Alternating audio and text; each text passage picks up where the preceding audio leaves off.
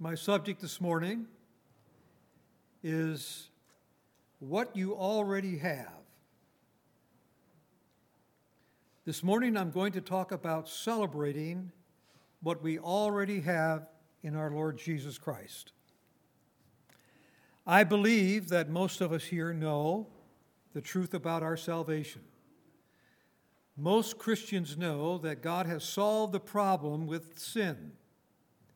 Jesus Christ died on the cross so that we might be freed from guilt and shame of sin. But there is a majority of Christians who do not understand that God has solved the problem with the source as well.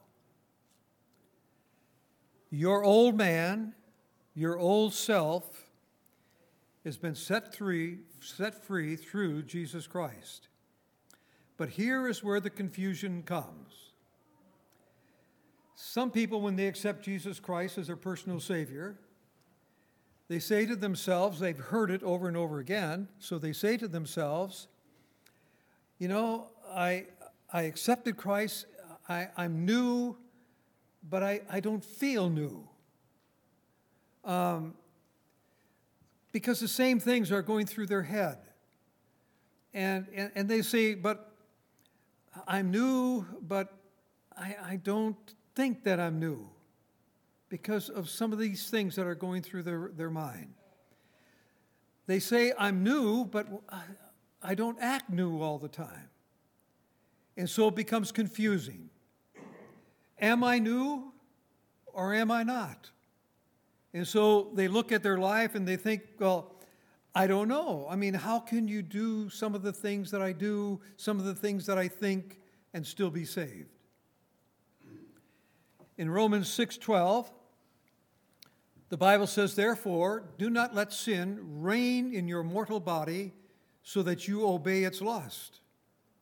So now, I'm new, and yet I don't feel new. I'm new, and yet I don't act new. And so now the Bible's telling me, do not let sin reign in your mortal body. So now it's up to me again. Now, I guess that I can choose one way or the other. I can choose to walk in the Spirit, or I can choose to walk in the flesh.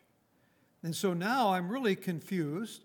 Christ did it all, but yet now I've got to sort everything out. And so a lot of people, they come to the place where religion is just too confusing, and they just push it aside.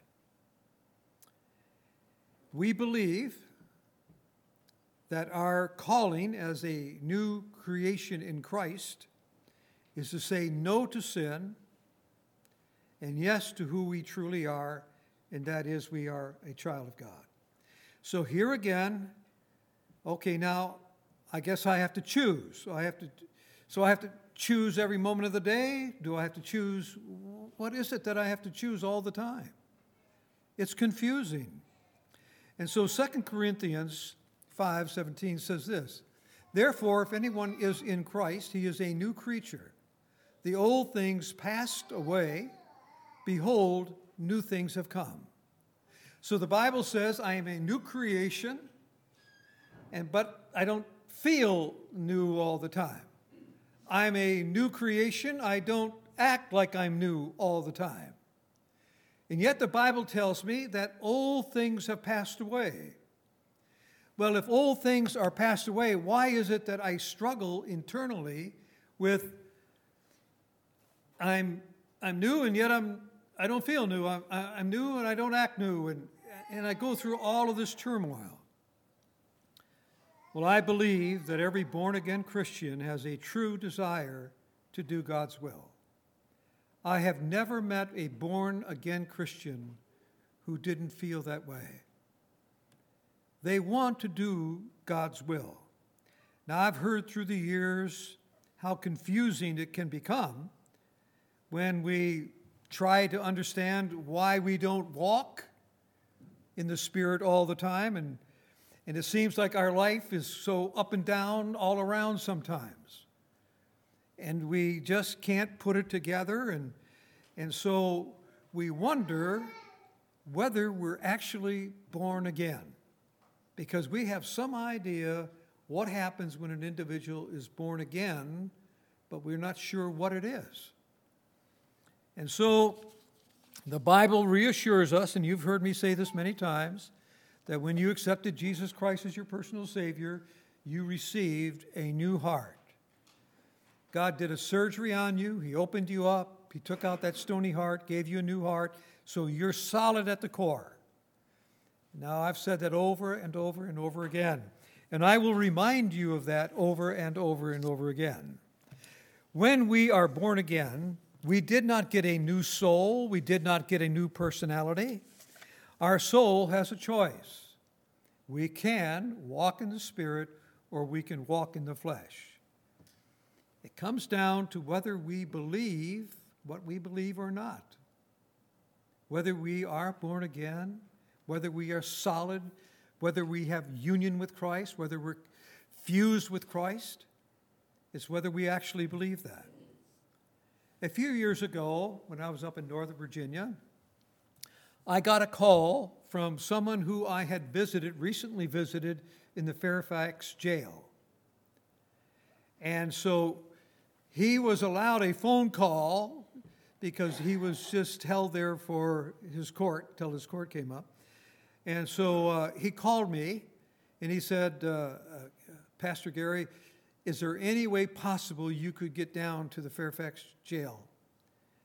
And I said, well, why? What's the urgency? He said, well, I just got a new roommate in my cell, and he just got life in prison without parole. And he's a fairly young man. And he says, I just think you need to get down here and see him and pray with him. He said, he's a basket case. So a few hours later, I went to the Fairfax jail, and they called him out, and we went into this room. And he started crying. He was an executive for a company up in Northern Virginia, and he just started bawling. And he said to me, all my Christian life, nothing has ever worked. Nothing. He says, God has really been hard on me. He said, I went to church every week. I went to Bible college to become a minister. I gave money to more than one ministry, but nothing has ever worked, and now I'm going to prison for the rest of my life. And I told him, I said, I can only tell you one thing, that life doesn't work when it's your work, when you're trying to work it. It doesn't work.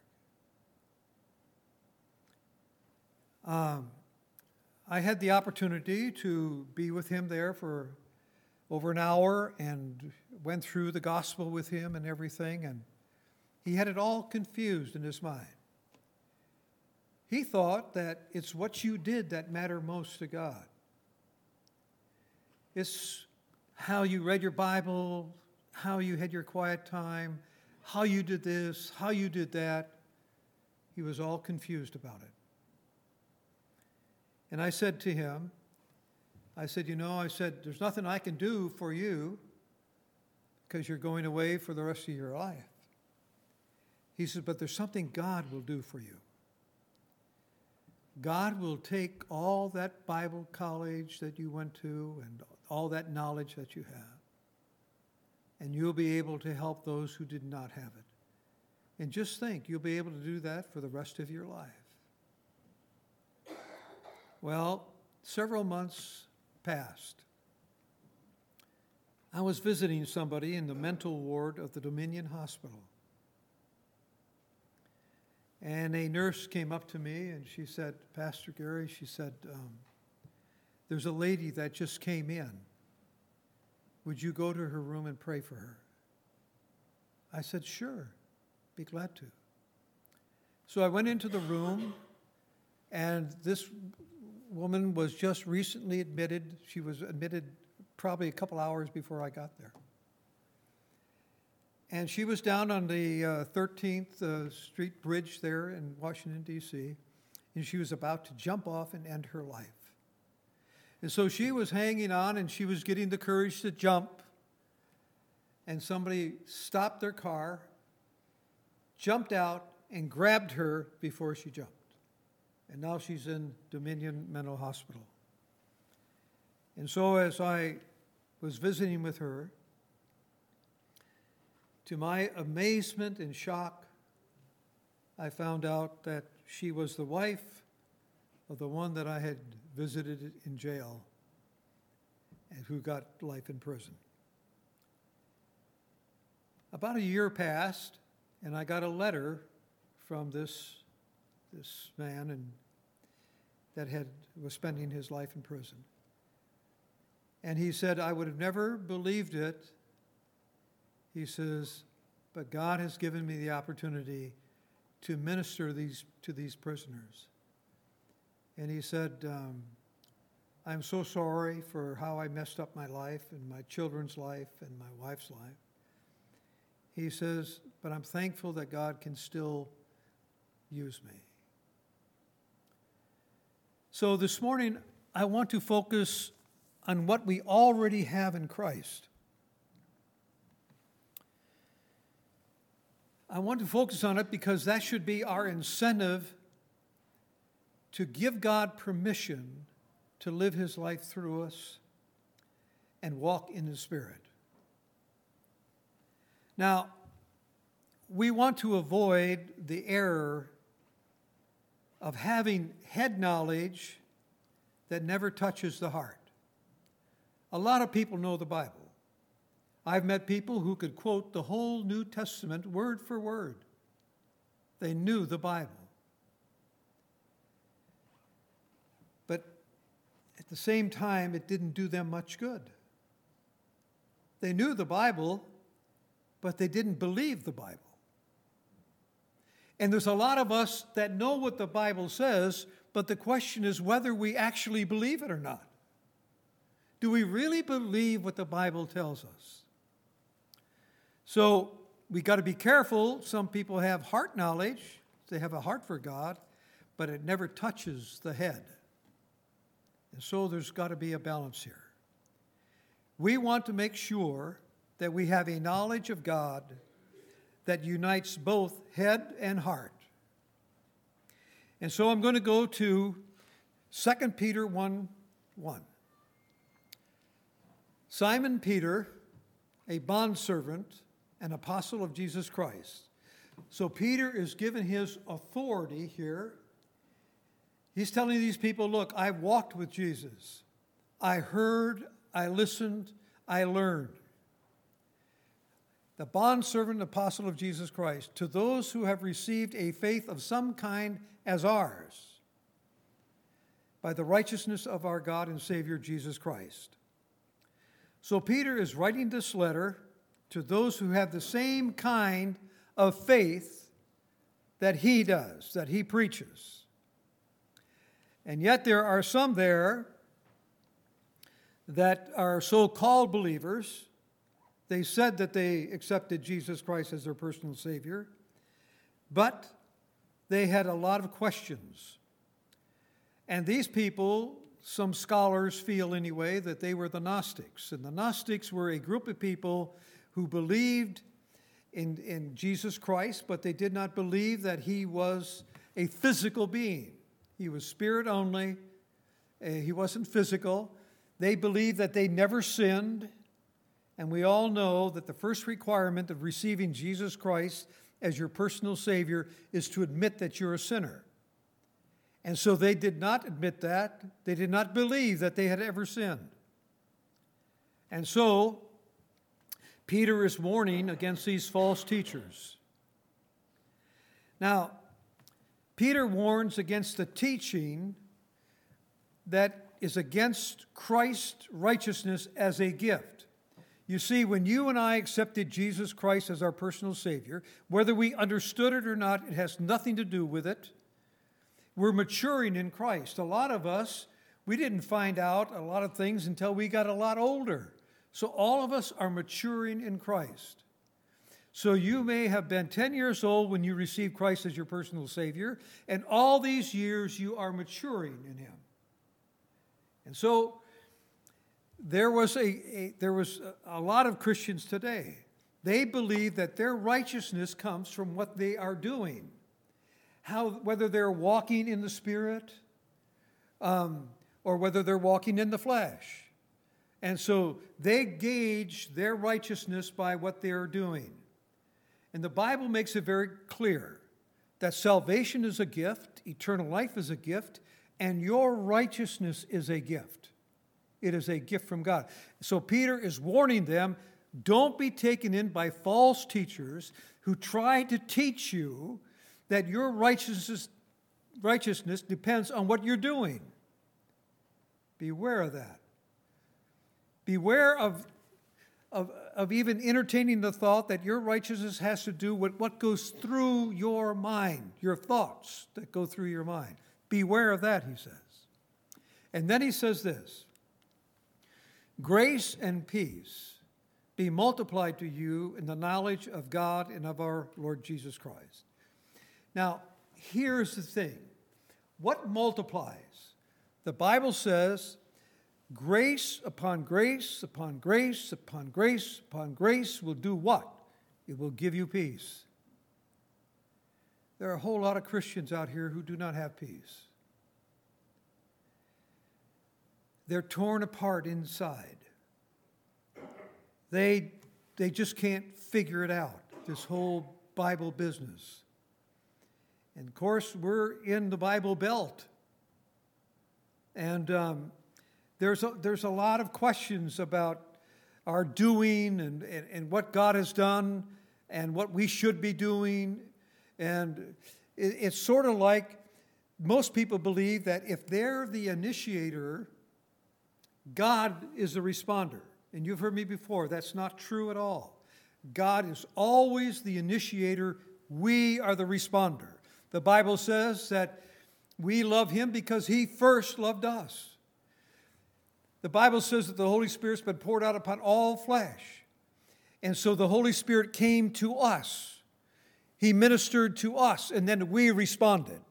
Always, God is the initiator. We are the responders. But we treat God as if we're the initiator and He's the responder. I remember when I went to a church many years ago out west, and they had this all-night pray vigil. And I was brand new. I was a brand new pastor there. And I said, well, that's fine. I said, but then later on, I said, what do you hope to accomplish by this? Do you believe that if you pray long enough, hard enough, then God is going to do something? So you're the initiator. You're telling God, this is what I'm willing to do. Now I want to see you do it. I want to see you respond. That's not the way God works. God is always the initiator. We are the responders. Now, grace upon grace, what happens there? You will become more gracious. The more you understand grace, you become more gracious, you become less judgmental. It's grace upon grace upon grace that gives us peace. But we end up looking for peace. And like the song says, in all the wrong places sometimes. We just feel that if we do our part, then God is going to do His part. And so if we study the Bible long enough, hard enough, then God is going to look favorably on us and He's going to react towards us. He's going to say, oh, that person is really serious, so I'm going to bless him. That is not the way God works. But that's the view we have of God. We feel that if we do our part, He does His. And this is what I want to clarify this morning. Now, some believe that by fasting and all this other things, that if they do this, then God is going to respond.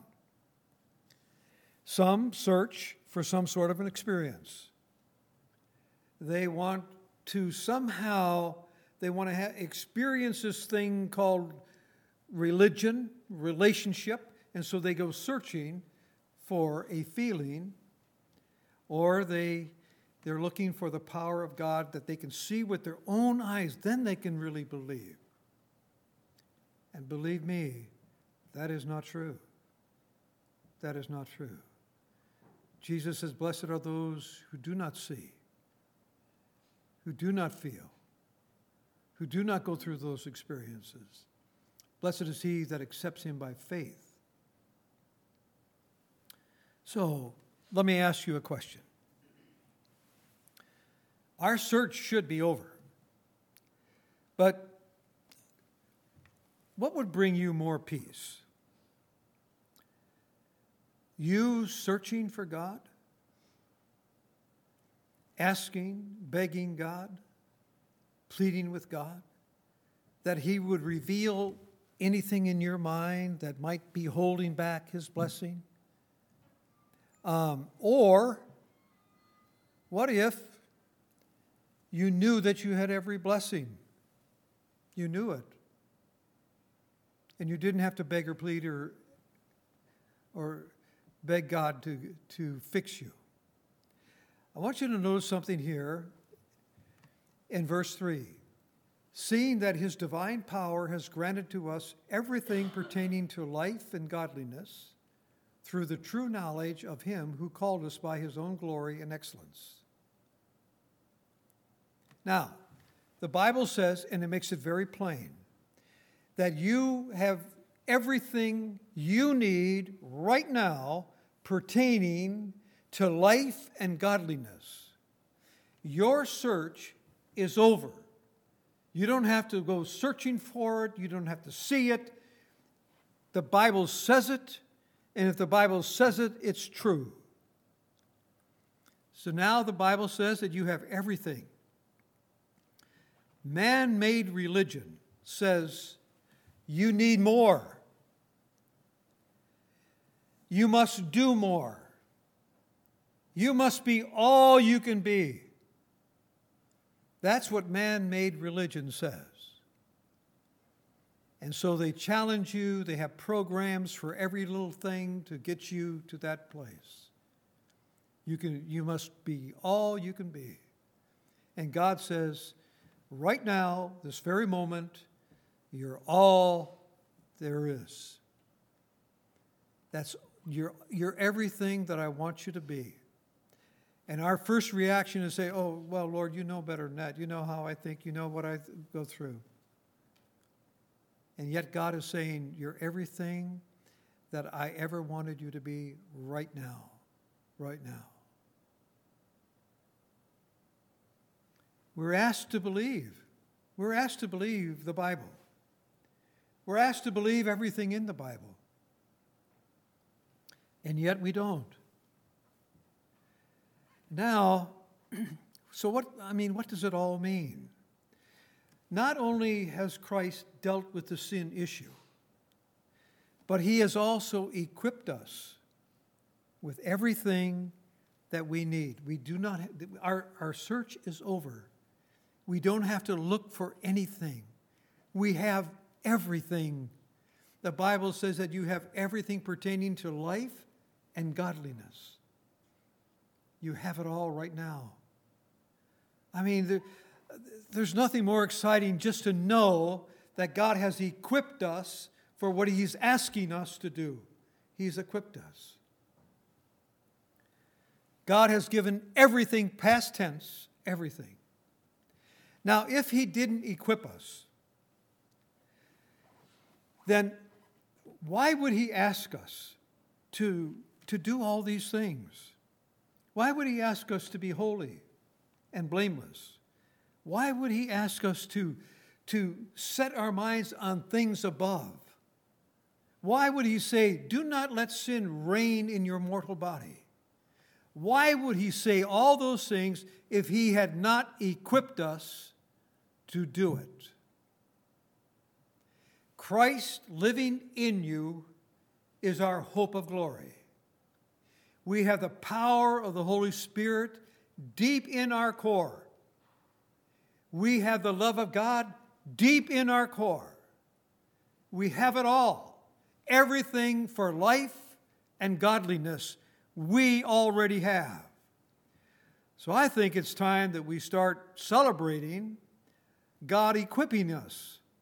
We ought to be thankful and praise Him every day of our life that He has equipped us to live out this Christian life. Somebody might say, well, what about when I sin? That's an easy fix. An easy fix. 2 Corinthians 5:19. I will not hold your sins against you. I'm not going to hold your sins against you. Sometimes it's hard for people to understand why God would say something like that. When He died for the sins of the world, and so we sin, and before we can utter anything, before we can even say anything to God that we're sorry or anything else, He's already forgotten it. And so He gives us a clean bill of sale. We have been cleansed by the blood of Jesus Christ. So now we can live in peace. Not in guilt, not in shame. We can live in peace. We are everything that God wants us to be. And if there's any changes, God says, I will recreate you into my image. You can try to change. You can try as hard as you want to. But believe me, the harder you try, the less it's going to work. God says that I've given you everything pertaining to life and godliness. And if you believe it, you're going to see something that happens to you that you never dreamed was possible. Now, there's a lot of people who look at themselves as, I know I'm saved, but I know I'm a dirty, rotten sinner. Now, just think about that. I've heard people preach and teach that the heart is wicked above all things. Then they quote the Old Testament. The wicked is heart. The heart is wicked. Here, God gave you a pure heart. And now they're saying your heart is wicked. That makes absolutely no sense. God makes more sense. I've given you a pure heart. I've never met a Christian who wanted to sin. Never. Never a born-again Christian who wanted to sin.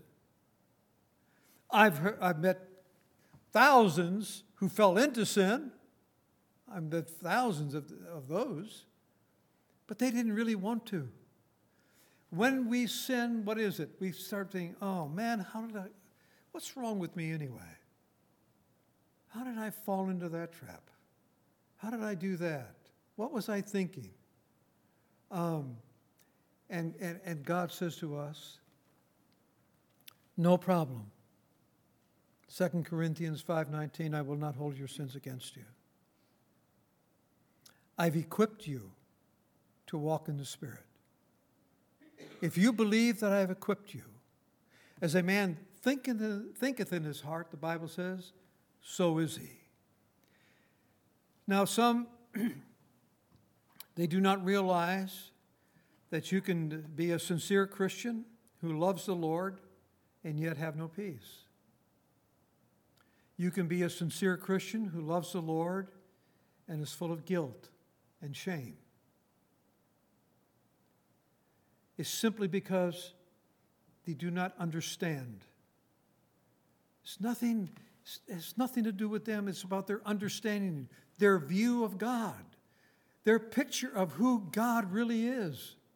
Is He this loving God that we talk about? Yes. Is He this forgiving God that we talk about? Yes. 2,000 years ago, He died on the cross for the sins of the world. It starts with knowing that we are loved. It starts with us knowing that when God says that we are complete in Him, we are. Do we feel complete? No. Do we act complete? No. Are we complete? Yes. Why? Because we've accepted Jesus Christ as our personal Savior. And He is living in us, and we are only maturing It'll be a lifetime of maturing, but we are maturing. The problem that many of us have is that we do not believe what Jesus said. Jesus taught us that our effort would focus not on sinning less, but on loving others. That's what he says our focus should be. We can strive to sin less, but not possibly love more. But if we love more, we cannot help but sin less. Let me say it again. If we love more, Jesus says the bottom line is to love God with all your heart and love your neighbor. That's the bottom line. That's the bottom line of the commandments. That's everything. And here, he says that if we love more, we cannot help but sin less. Peace comes from a true knowledge of our Lord Jesus Christ. Now, do you believe in the excellence? Here it says his own glory and excellence. Do you believe in the excellence of Jesus Christ? Now, we don't use the word excellence so much. We use the word awesome today. Do we really believe that God is awesome? Do we really believe it? He is an awesome God. Here we were born sinners. We sin before we even understand what sin is all about. And then, because of Jesus Christ dying on the cross, we are born again. We were born sinners. Now we're born again. We have a whole new slate, and we are forgiven, and we are blessed with every blessing that he can possibly give us. And he has equipped us to live out this Christian life. That is an awesome God. That is an awesome God that does not hold our sins against us. That is an awesome God who has equipped us to live out this Christian life. The Bible says here in verse 4, "For by these he has granted to us his precious and magnificent promises." His precious, magnificent promises, "so that by them you may become partakers of the divine nature, having escaped the corruption that is in the world by lust." Sometimes it's so easy just to read a scripture and not really comprehend what it's saying. The Bible says here, he is magnificent. His promises are magnificent. And just the idea that even if you sin, he does not hold our sins against, that is magnificent. That is awesome. We have a God that is an awesome God. And then we know that he's forgiven us. And he declared, he actually declared that he will remember your sins no more. He will remember them no more. What an awesome God we have. There are over 3,000 promises in the Bible. It's time that we started embracing some of these promises and believe them. It's one thing to embrace them, it's another thing to believe them. But it's time that we begin to believe them.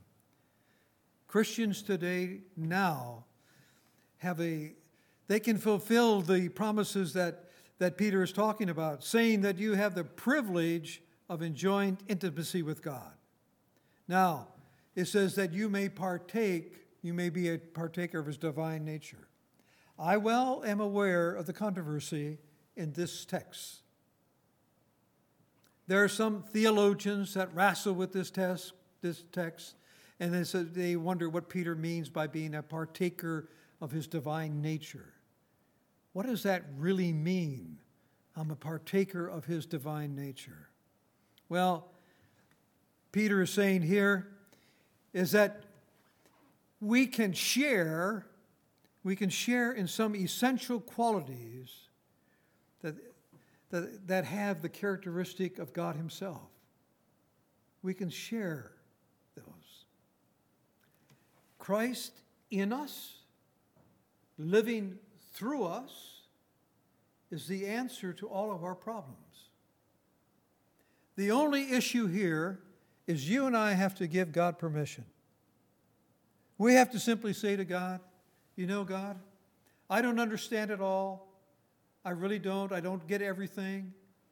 But I want to give you permission to live your life through me. I don't know how it works, but I'm giving you my permission to live your life through me. And you'll begin to see a tremendous difference. You'll begin to see a growth within your spirit that you've never experienced before. You're going to be more gracious. You're going to be more loving. You're going to be less judgmental.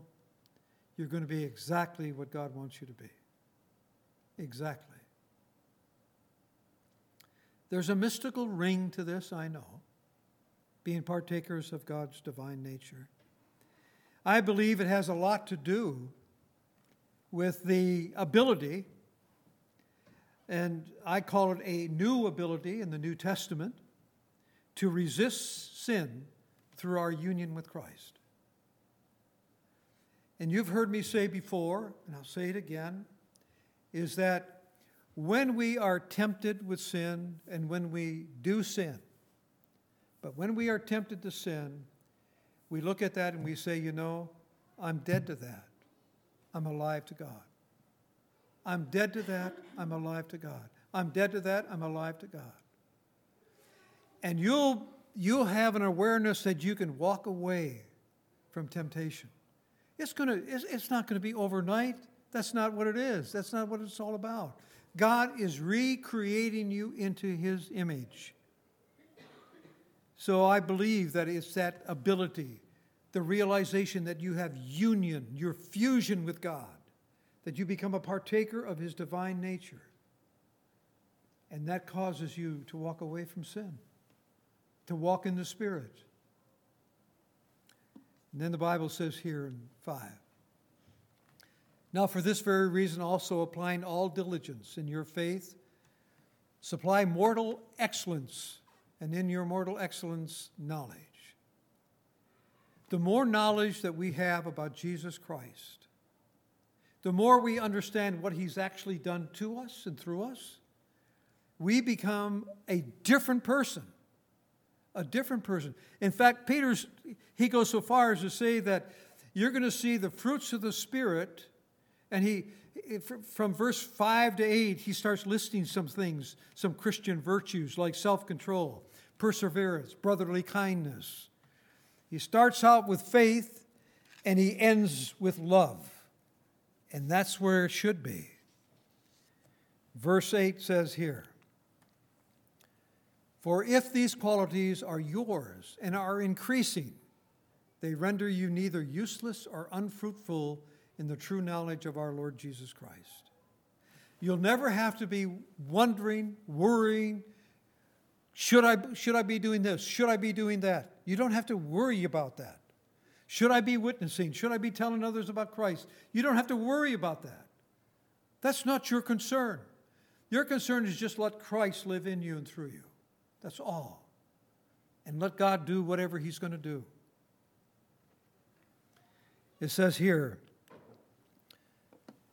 for he who lacks these qualities is blind or short-sighted, having forgotten his purification from his former sins.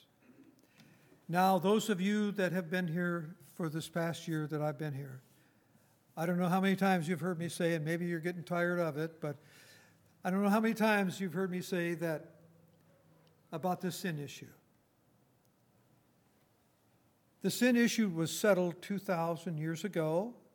Christ died for the sins 2,000 years past, because in the sacrificial system, the sins were only covered. And so when Jesus Christ died on the cross, He took them away. In the New Testament, when Christ died on the cross, we're 2,000 plus years, all of our sins were in the future, and God took all of our sins away. So you've heard me say over and over, the sin issue is no more. We don't have a sin issue Nobody is going to be lost because of sin. It's only going to become because of unbelief, not sin. Sin is done. Sin is over. But what do most Christians fight year after year, day after day? Is sin. So is it over or isn't it? Did Christ, did his blood, did it take care of all of our sins? Or just portions of them or part of them? No. It took care of all of them. All of them. Religion says that you must get right with God. Daily, weekly, yearly. It doesn't make any difference whether it's a pagan religion or a Jewish religion where they go to the temple once a year on the Day of Atonement, or a Catholic religion where they go to weekly Mass, or a Protestant religion where they march down the aisle week after week, trying to get right with God, trying to get their sins forgiven. I have visited hundreds of churches in West Virginia, and some of these churches are wonderful churches. Don't misunderstand me. They'll have an altar call every week, and the same people come down. A lot of the same people, I should say. Why? Well, it's no different. It's no different than what the pagans do. It's no different what the Jewish people do, what the Catholic Church or the Protestants do. It's no difference. It's the same thing. They want to do something to get right and stay right with God. And the message from the New Testament is, you are right with God. You are right with Him. If you've accepted Him as your personal Savior, you are rock solid in Christ. Rock solid. You are holy. You are blameless. You are everything that God says that you are. And we just have to embrace it and believe it. And you'll see a difference in your life when you embrace it and believe it. You don't have to work at anything. God is going to work in you and through you. It is a beautiful, wonderful picture of God. God is awesome. God is true. God is wonderful, and He has some magnificent promises for all of us. Our forgiveness is not dependent on our memory, our words, our confessing. No, it's not dependent upon that. Our forgiveness solely rests on what took place 2,000 years ago at Calvary. Jesus Christ shed His blood only once. And we Christians are forgiven people. We live in a state of forgiveness. Wow, what an awesome thing that is. We live in a state of forgiveness. Notice verse 12. Therefore, I will always be ready to remind you of these things, even though you already know them and have been established in the truth which is present with you. This is what Peter is saying. As long as I live, and he knew, he had a vision, he knew he was going to die shortly as he was writing this. Peter says, as long as I live, I'm going to remind you. I'm going to remind you of who you are in Christ. I'm going to remind you that your sins are forgiven. I'm going to remind you of these things.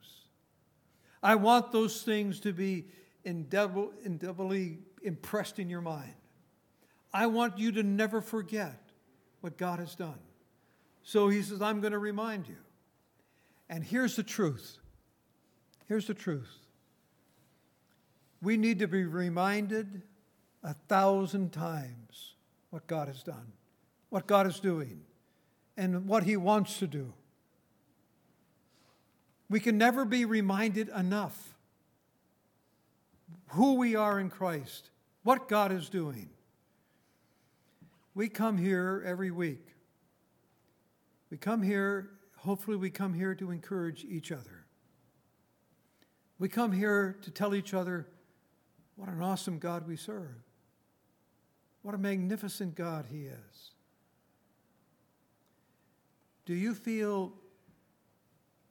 Maybe you came here this morning and maybe you feel a little weak this morning.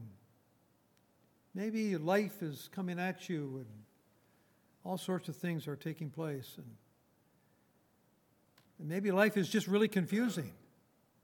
And you just feel weak. Have you ever felt just weak? Spiritually just weak? I mean, I have. Notice what the Bible says in 2 Corinthians 12:9. This is Paul speaking. And he had said to me, Paul prayed 3 times that he would take this problem that he had away, that God would do that. And then God says, my grace is sufficient for you. For power, he says, power is perfected in weakness. It's perfected in weakness. Most gladly, therefore, I will rather boast about my weaknesses, so that the power of Christ may dwell in me.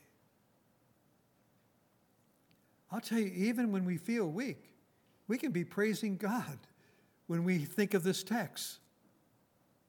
That his power is going to be demonstrated because of my weakness. But what does it do? Well, our weaknesses are merely daily reminders of our need to depend upon Christ. That's not bad, is it? A daily reminder that we need to depend upon Christ. Now, the Bible is full of people with real flaws whom God dearly loved. I mean, when you think of this Bible, a lot of it was written by murderers.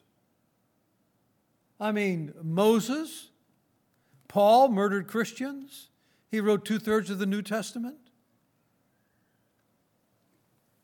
Moses, anger, murder. Abraham, he had a fear of men. He was willing to let the king take his wife. Samson was a womanizer. Sarah, she was full of unbelief, just like some of us are at times. David, fear, lust. Peter, pride and fear of man. And yet God so abundantly blessed these men and women. And that's what God is doing to us. Some of us have fears. Some of us maybe have anger issues. Some of us may have forgiveness issues. But whatever we have, we are dearly loved by God. What an awesome God we have. What an awesome God we serve. I close with this scripture in Romans 15:14. The Bible says, and concerning you, my brethren, I myself also am convinced that you yourselves are full of goodness. And I can tell you, I can go to any church. I don't care where the church is, what the church is. And I can say that same thing with all meaning, with every meaning that is in my body. When you give your life to Christ, whether you understand all this stuff is immaterial. God searched you and found you and spoke to you, and you responded. And you are fused with God, you're united with him. And concerning you, my brethren, I myself also am convinced that you yourself are full of goodness, filled with all knowledge, and able also to admonish one another. In other words, you're able to encourage one another. So we are here to encourage each other. We're here to remind each other that we have an awesome God. We're here to encourage each other that we are never forgotten, we are always forgiven, and he will be with us all the way to the end. We do serve an awesome God. Let us pray. Our Heavenly Father, we thank you and praise you for all the things that you are doing, what you have done, and what you will do. We're thankful that we have our life fused with you. And we just praise you and thank you for being such a wonderful God. I pray that you'll continue to bless our fellowship here, that you will unite us in a very special way, that you'll give us the joy of knowing you and your goodness and your fairness and your love. Bless us to this end is my prayer, for I ask it in the name of Jesus Christ. Amen.